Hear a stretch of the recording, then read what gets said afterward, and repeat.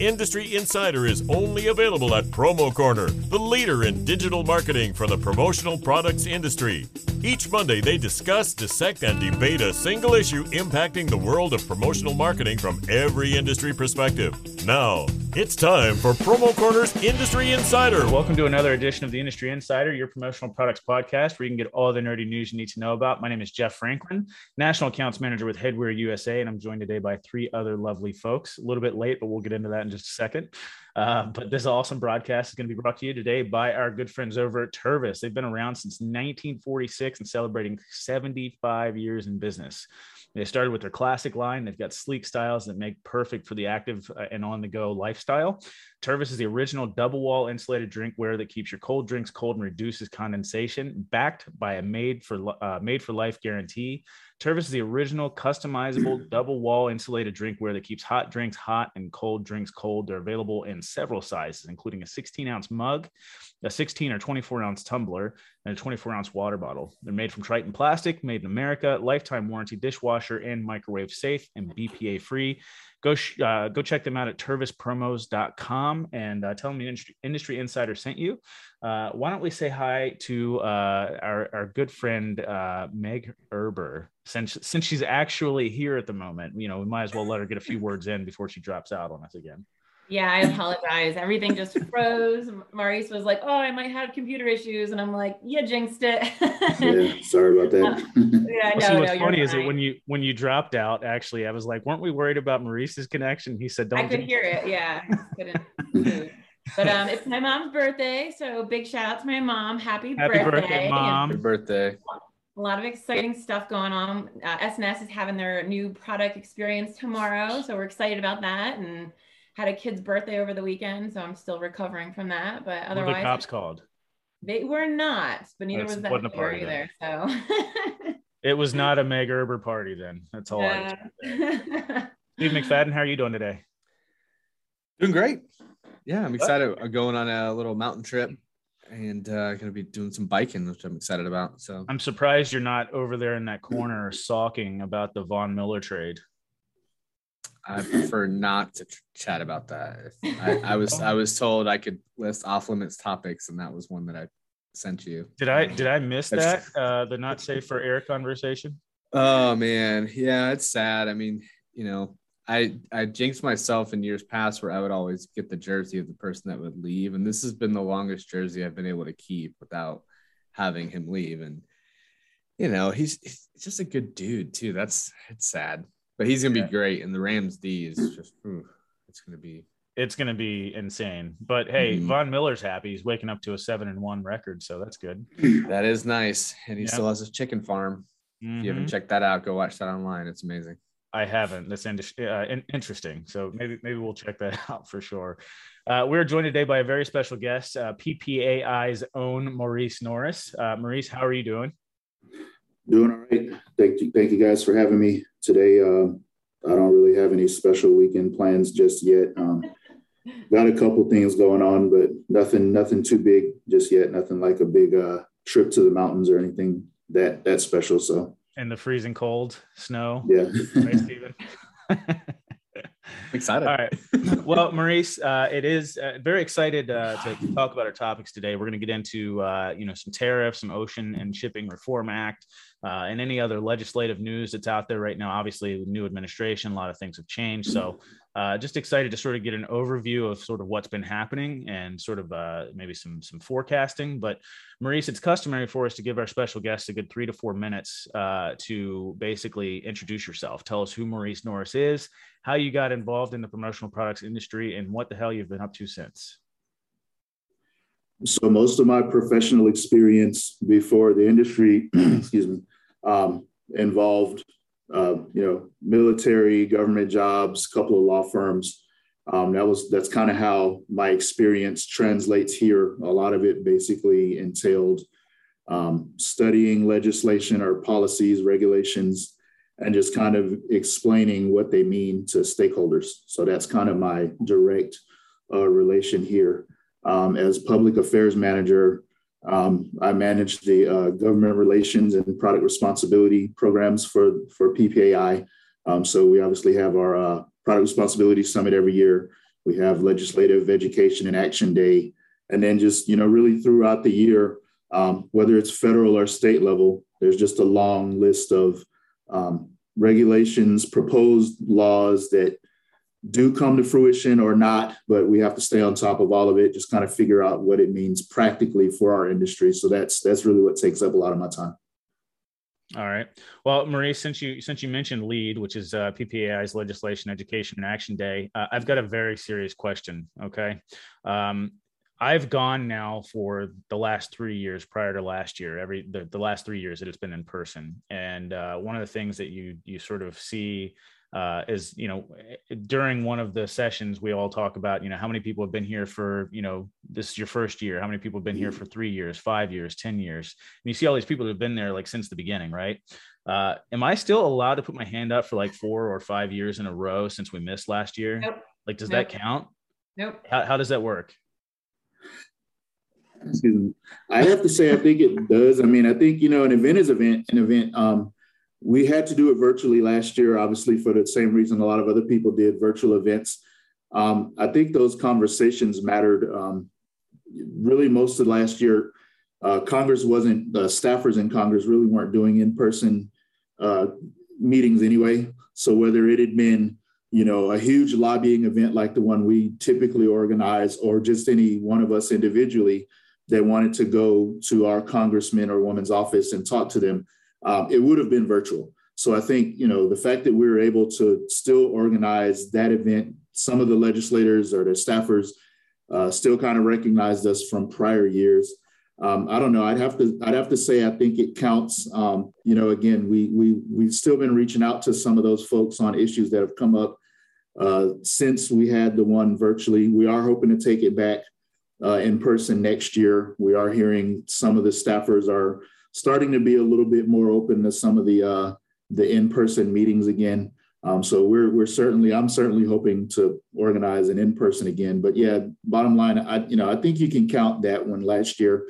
With all the work that went into it and all the volunteer hours that went into it, I wouldn't want to say that doesn't count. I didn't realize it was all that. Yeah, definitely. I know. Well, geez, I totally feel that. Did you go to the virtual one though, Jeff? Did you go? I think I participated. I don't remember. Honestly, I don't know. This last year has been an absolute. I participated. I've done so many virtual this and virtual that's. I don't know, to be honest. I really don't. Well, but sure I've Maurice done. has the record. He can tell us later. Yeah, Maurice, you tell me. Yeah, we've got detailed records on everybody. Probably a little more information than you guys want us to have, but we have information on everybody that participates in these things. So yeah, thanks for coming out supporting that. Yeah. Absolutely. LEAD is honestly one of the best events that I do each year. I mean, it's very fulfilling to be able to help, lobby, for the association, and just really, make a very unknown industry a little bit more known to the people that are making laws, that affect everyday life for all of us. So. Yeah, I only went once and I loved it. I think I learned so much in that, just being out on the road with our peers. I think I was with Rick from Prime and then Tiffany Tarr some days. So I learned a lot. Highly recommend. Awesome. Well, Maurice, why don't we get into the meat of the podcast? I know. Why don't we start with the Ocean Shipping and Reform Act, because I don't think there's going to be a ton to cover there, as we sort of hinted upon a little bit before the podcast. But for anybody that's not aware, maybe we can just give a brief overview of what the Ocean Shipping and Reform Act is, and maybe where it's at and what you would predict. So it's basically in the House. It's bipartisan legislation that was introduced in the House recently. The Ocean Shipping Reform Act is actually a decades-old law. The newest version, it's actually called OSRA 21, or the Ocean Shipping Reform Act 21. Basically provides a lot of long overdue updates to shipping law. Obviously the landscape has literally changed in the past 23 years since this bill was last passed.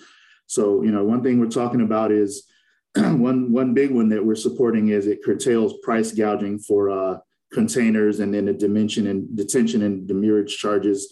Another one is it requires ocean carriers to verify they actually have space before they take some of these contracts. So the agency that would be enforcing this bill, the Federal Maritime Commission, or the FMC, it also requires ocean carriers to certify that they're complying with this law, which is basically kind of giving FMC a little more authority than they have had, just kind of puts some teeth into the law.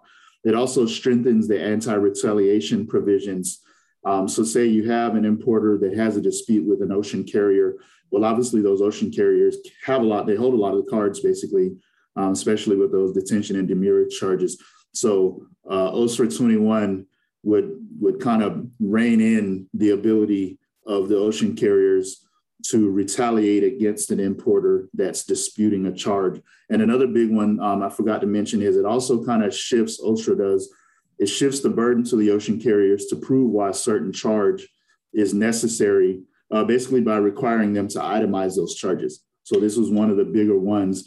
It seems like this process is pretty arbitrary where the carriers were just kind of passing these charges along, and there wasn't always an explanation of, basically justifying the charges. So Ocean Shipping Reform Act, the 2021 update would require that as well.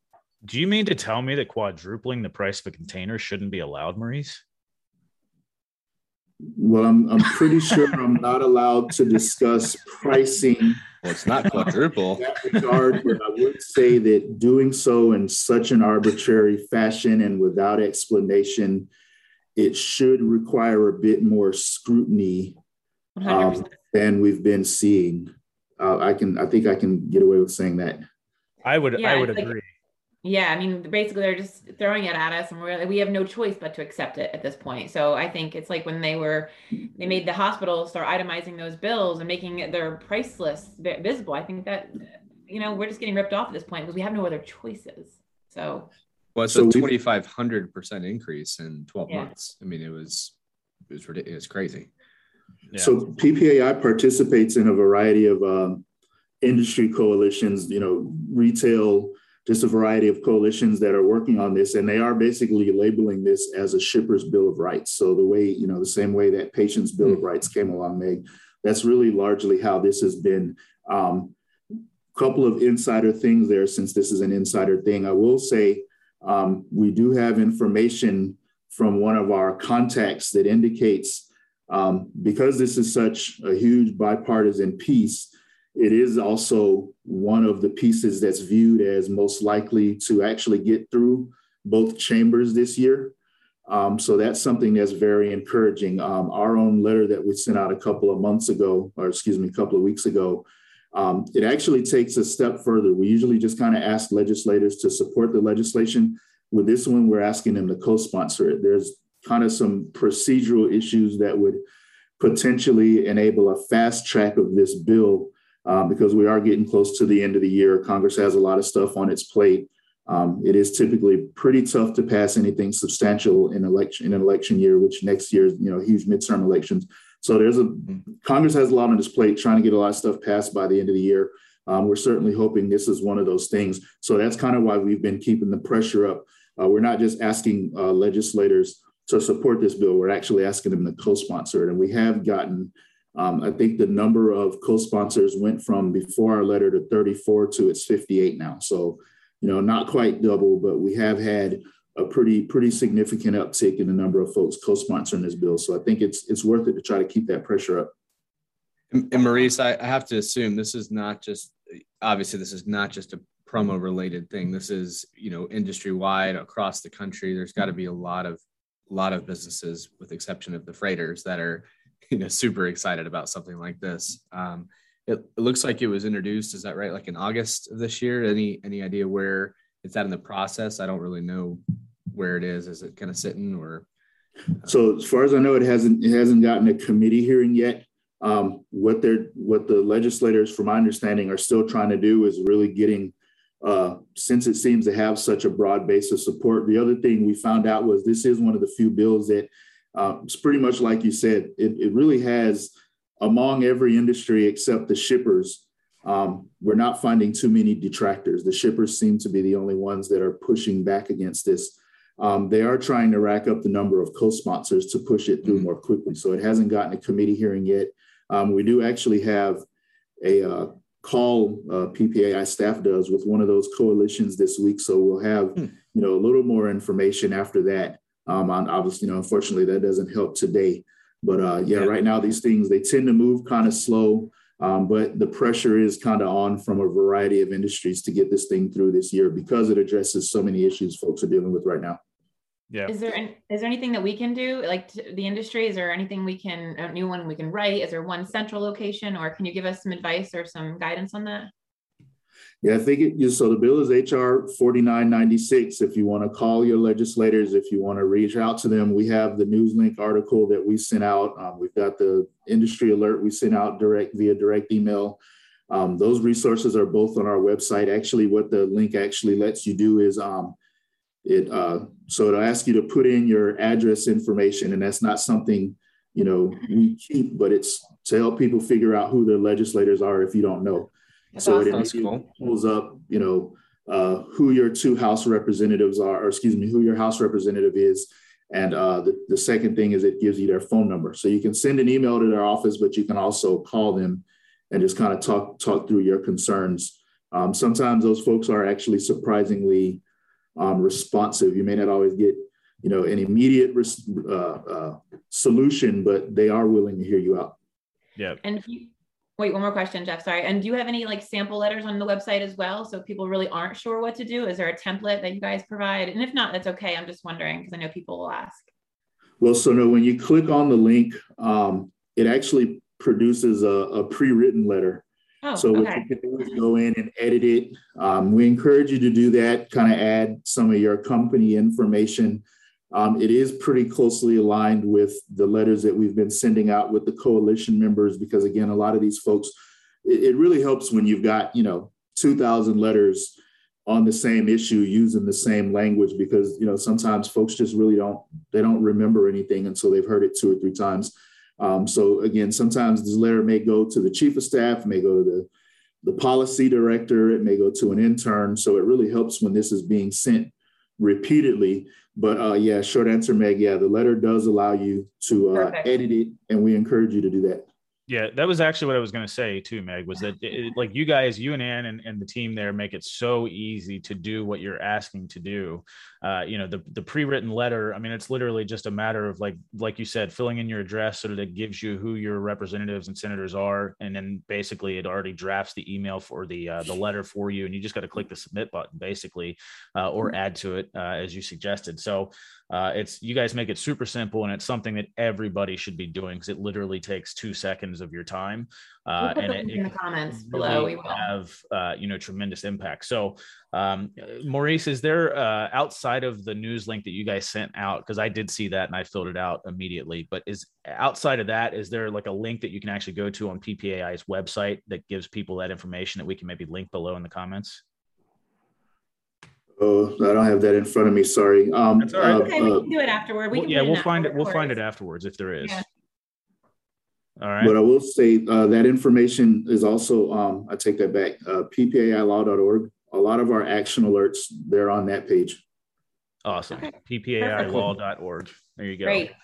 All right. Well, why don't we, since we have talked Ocean Shipping Reform Act and sort of just the, how much of an issue that's been, Stephen, you were sort of dropping some nerdy news on us earlier. Why don't we get into that and we give people a little bit of a visual? What was your? I was just kind of commenting about, I was actually in California a week and a half ago, and we were in Huntington, which is just a little bit south of San Pedro, which is, one of the main hubs on the West Coast for container shipments. And I was curious. And so I looked it up and I said, how many containers do you think are on one of those ships? Meg, since you weren't here, how many do you think are on one of those ships? On a small ship? Yep. Let's do a small ship. How about 10,000? 10,000 is actually correct. And the larger ships are up to 21,000 containers, which is just insane if you think about it. Yeah, I was here, but I wasn't. I was frozen earlier. Okay. You cheated. You cheated, man. So here's the visual. Okay. So with that in mind, take a look at this. Okay. This is how many ships are actually anchored out to sea right now. So obviously you can, and as you'd have to zoom in to really see all of these, but honestly, like just an insane visual when you're talking about, up to 21,000 containers per vessel. Got literally hundreds of vessels just stranded out to sea waiting to get, I guess processed. So I believe, I read that it actually just peaked this week, topped over 100 ships outside of San Pedro. When we were there, it's at Huntington, we looked out, we counted 38 ships that we could see on the horizon line. And I was taking pictures each day to see, like, are they moving?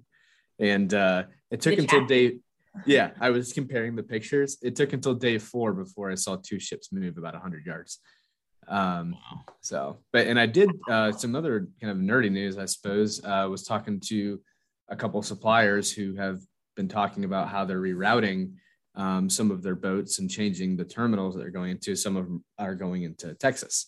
So it says sometimes it's a little bit longer or a little bit more costly, but they're able to get them quicker because they're not having to worry about the unloading. So obviously I assume there's going to be more, what do they say? Desperation creates innovation. There's going to be some of that going on. So for sure. Yeah, I saw a big ship going through Florida or going to Florida. I don't know where that is, but there's a meme going around for outside this industry. So I found the picture on the internet and made it's with Tammy on the Wave Runner. And I was promotional product industry folks going ship to ship looking for the 112s or something, like the Richardson 112s.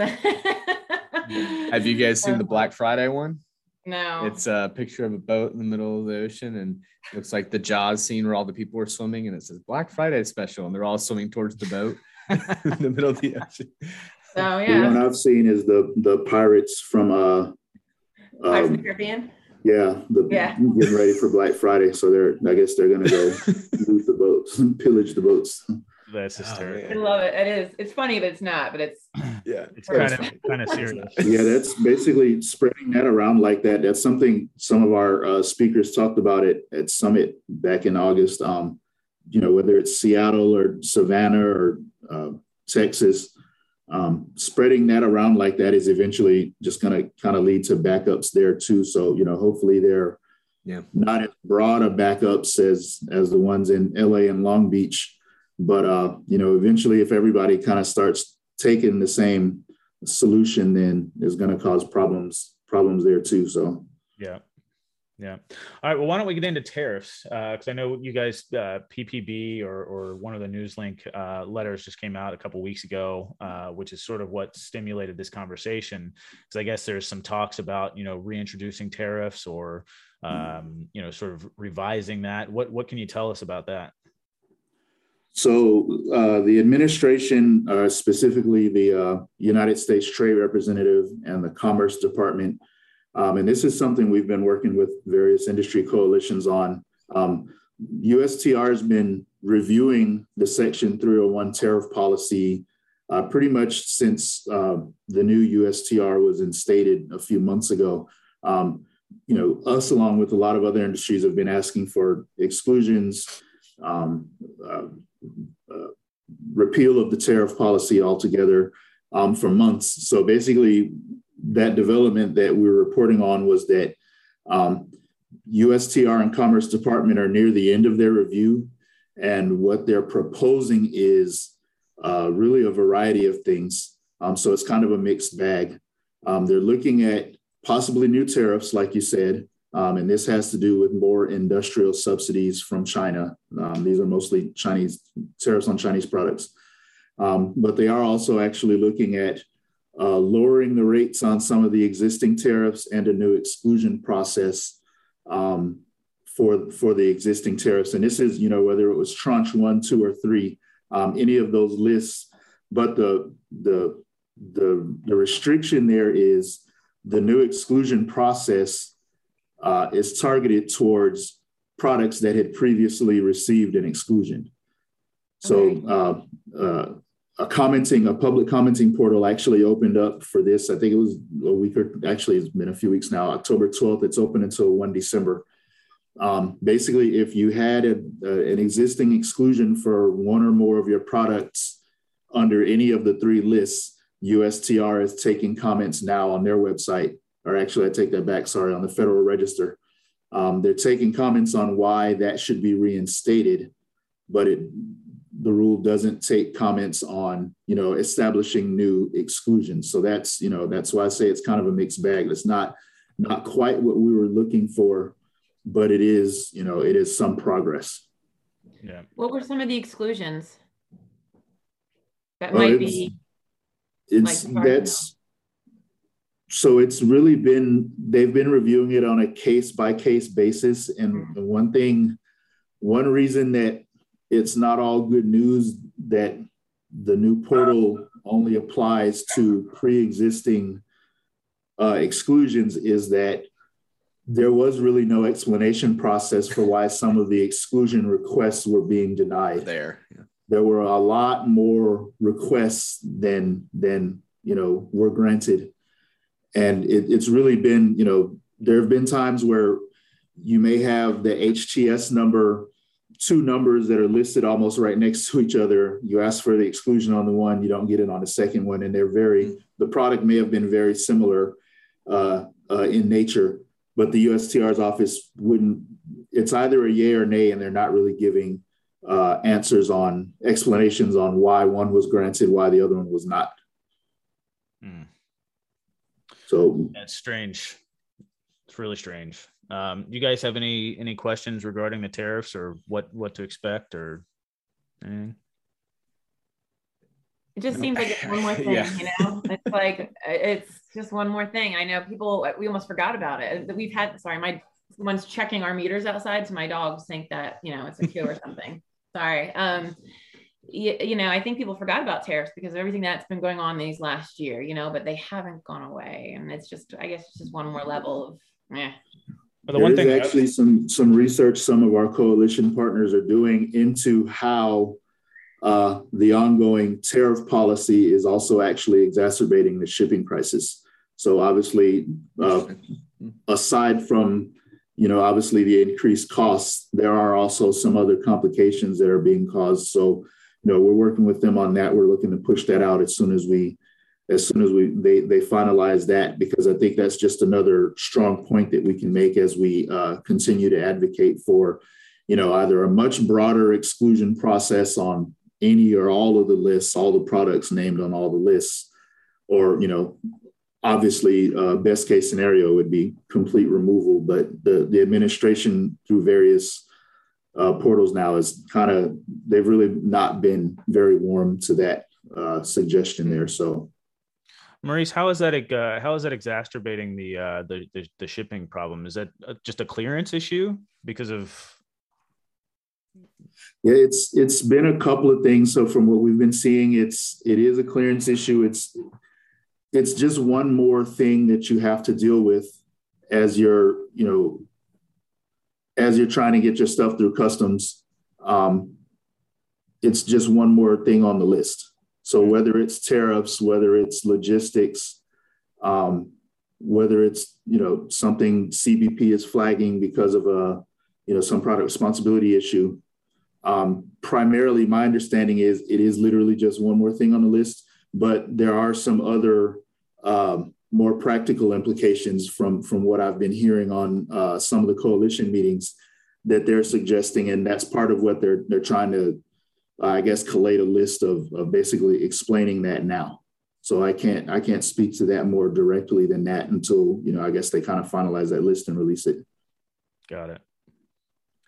Just from a distributor's perspective here, I'm looking over the past 2 years, thinking about all the things that could or should have affected costs, right? There's the tariffs, there's shipping, there's material cost issues, there's natural disasters that affected a lot of the apparel with the manufacturing, then there's labor cost increases.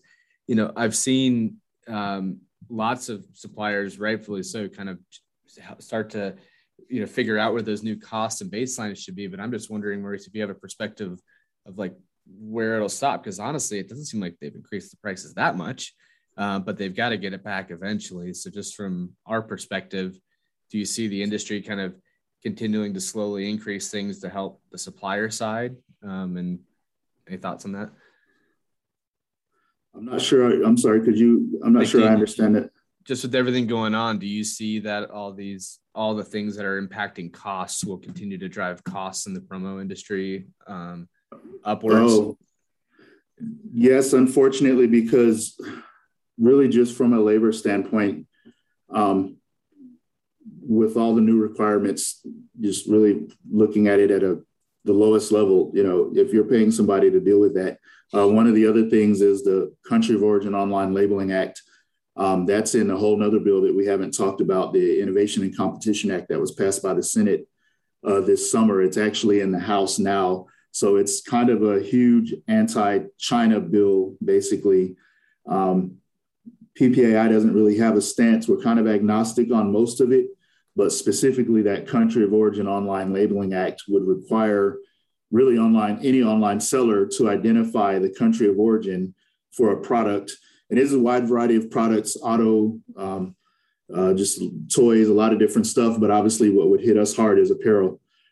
So from what we've been, our information gathering, it really depends on what month of the year, sometimes even what week of the year that you're ordering that T-shirt, what country it's coming from. It's just really impossible to identify that on the website before somebody actually orders it. So, I think the level of information that you'd have to gather to comply with this requirement, just from a resource standpoint, yes, I think that could kind of contribute to more directly answer your question. Yeah, that's yet another thing that's coming up. And we have seen information that, obviously Congress is still dealing with those two big infrastructure bills.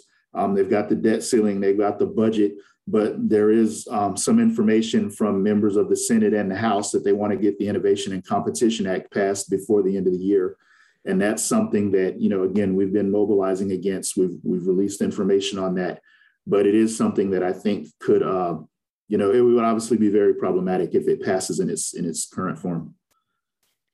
My mind's blown because first off, I know I saw Stephen's face and Stephen's face is giving me anxiety. So yeah, that's usually, unfortunately, that's kind of my job, is explaining all the, honestly, all the headaches. As the more decisions come out about these things, we should be given these updates. This is great info. And this really is.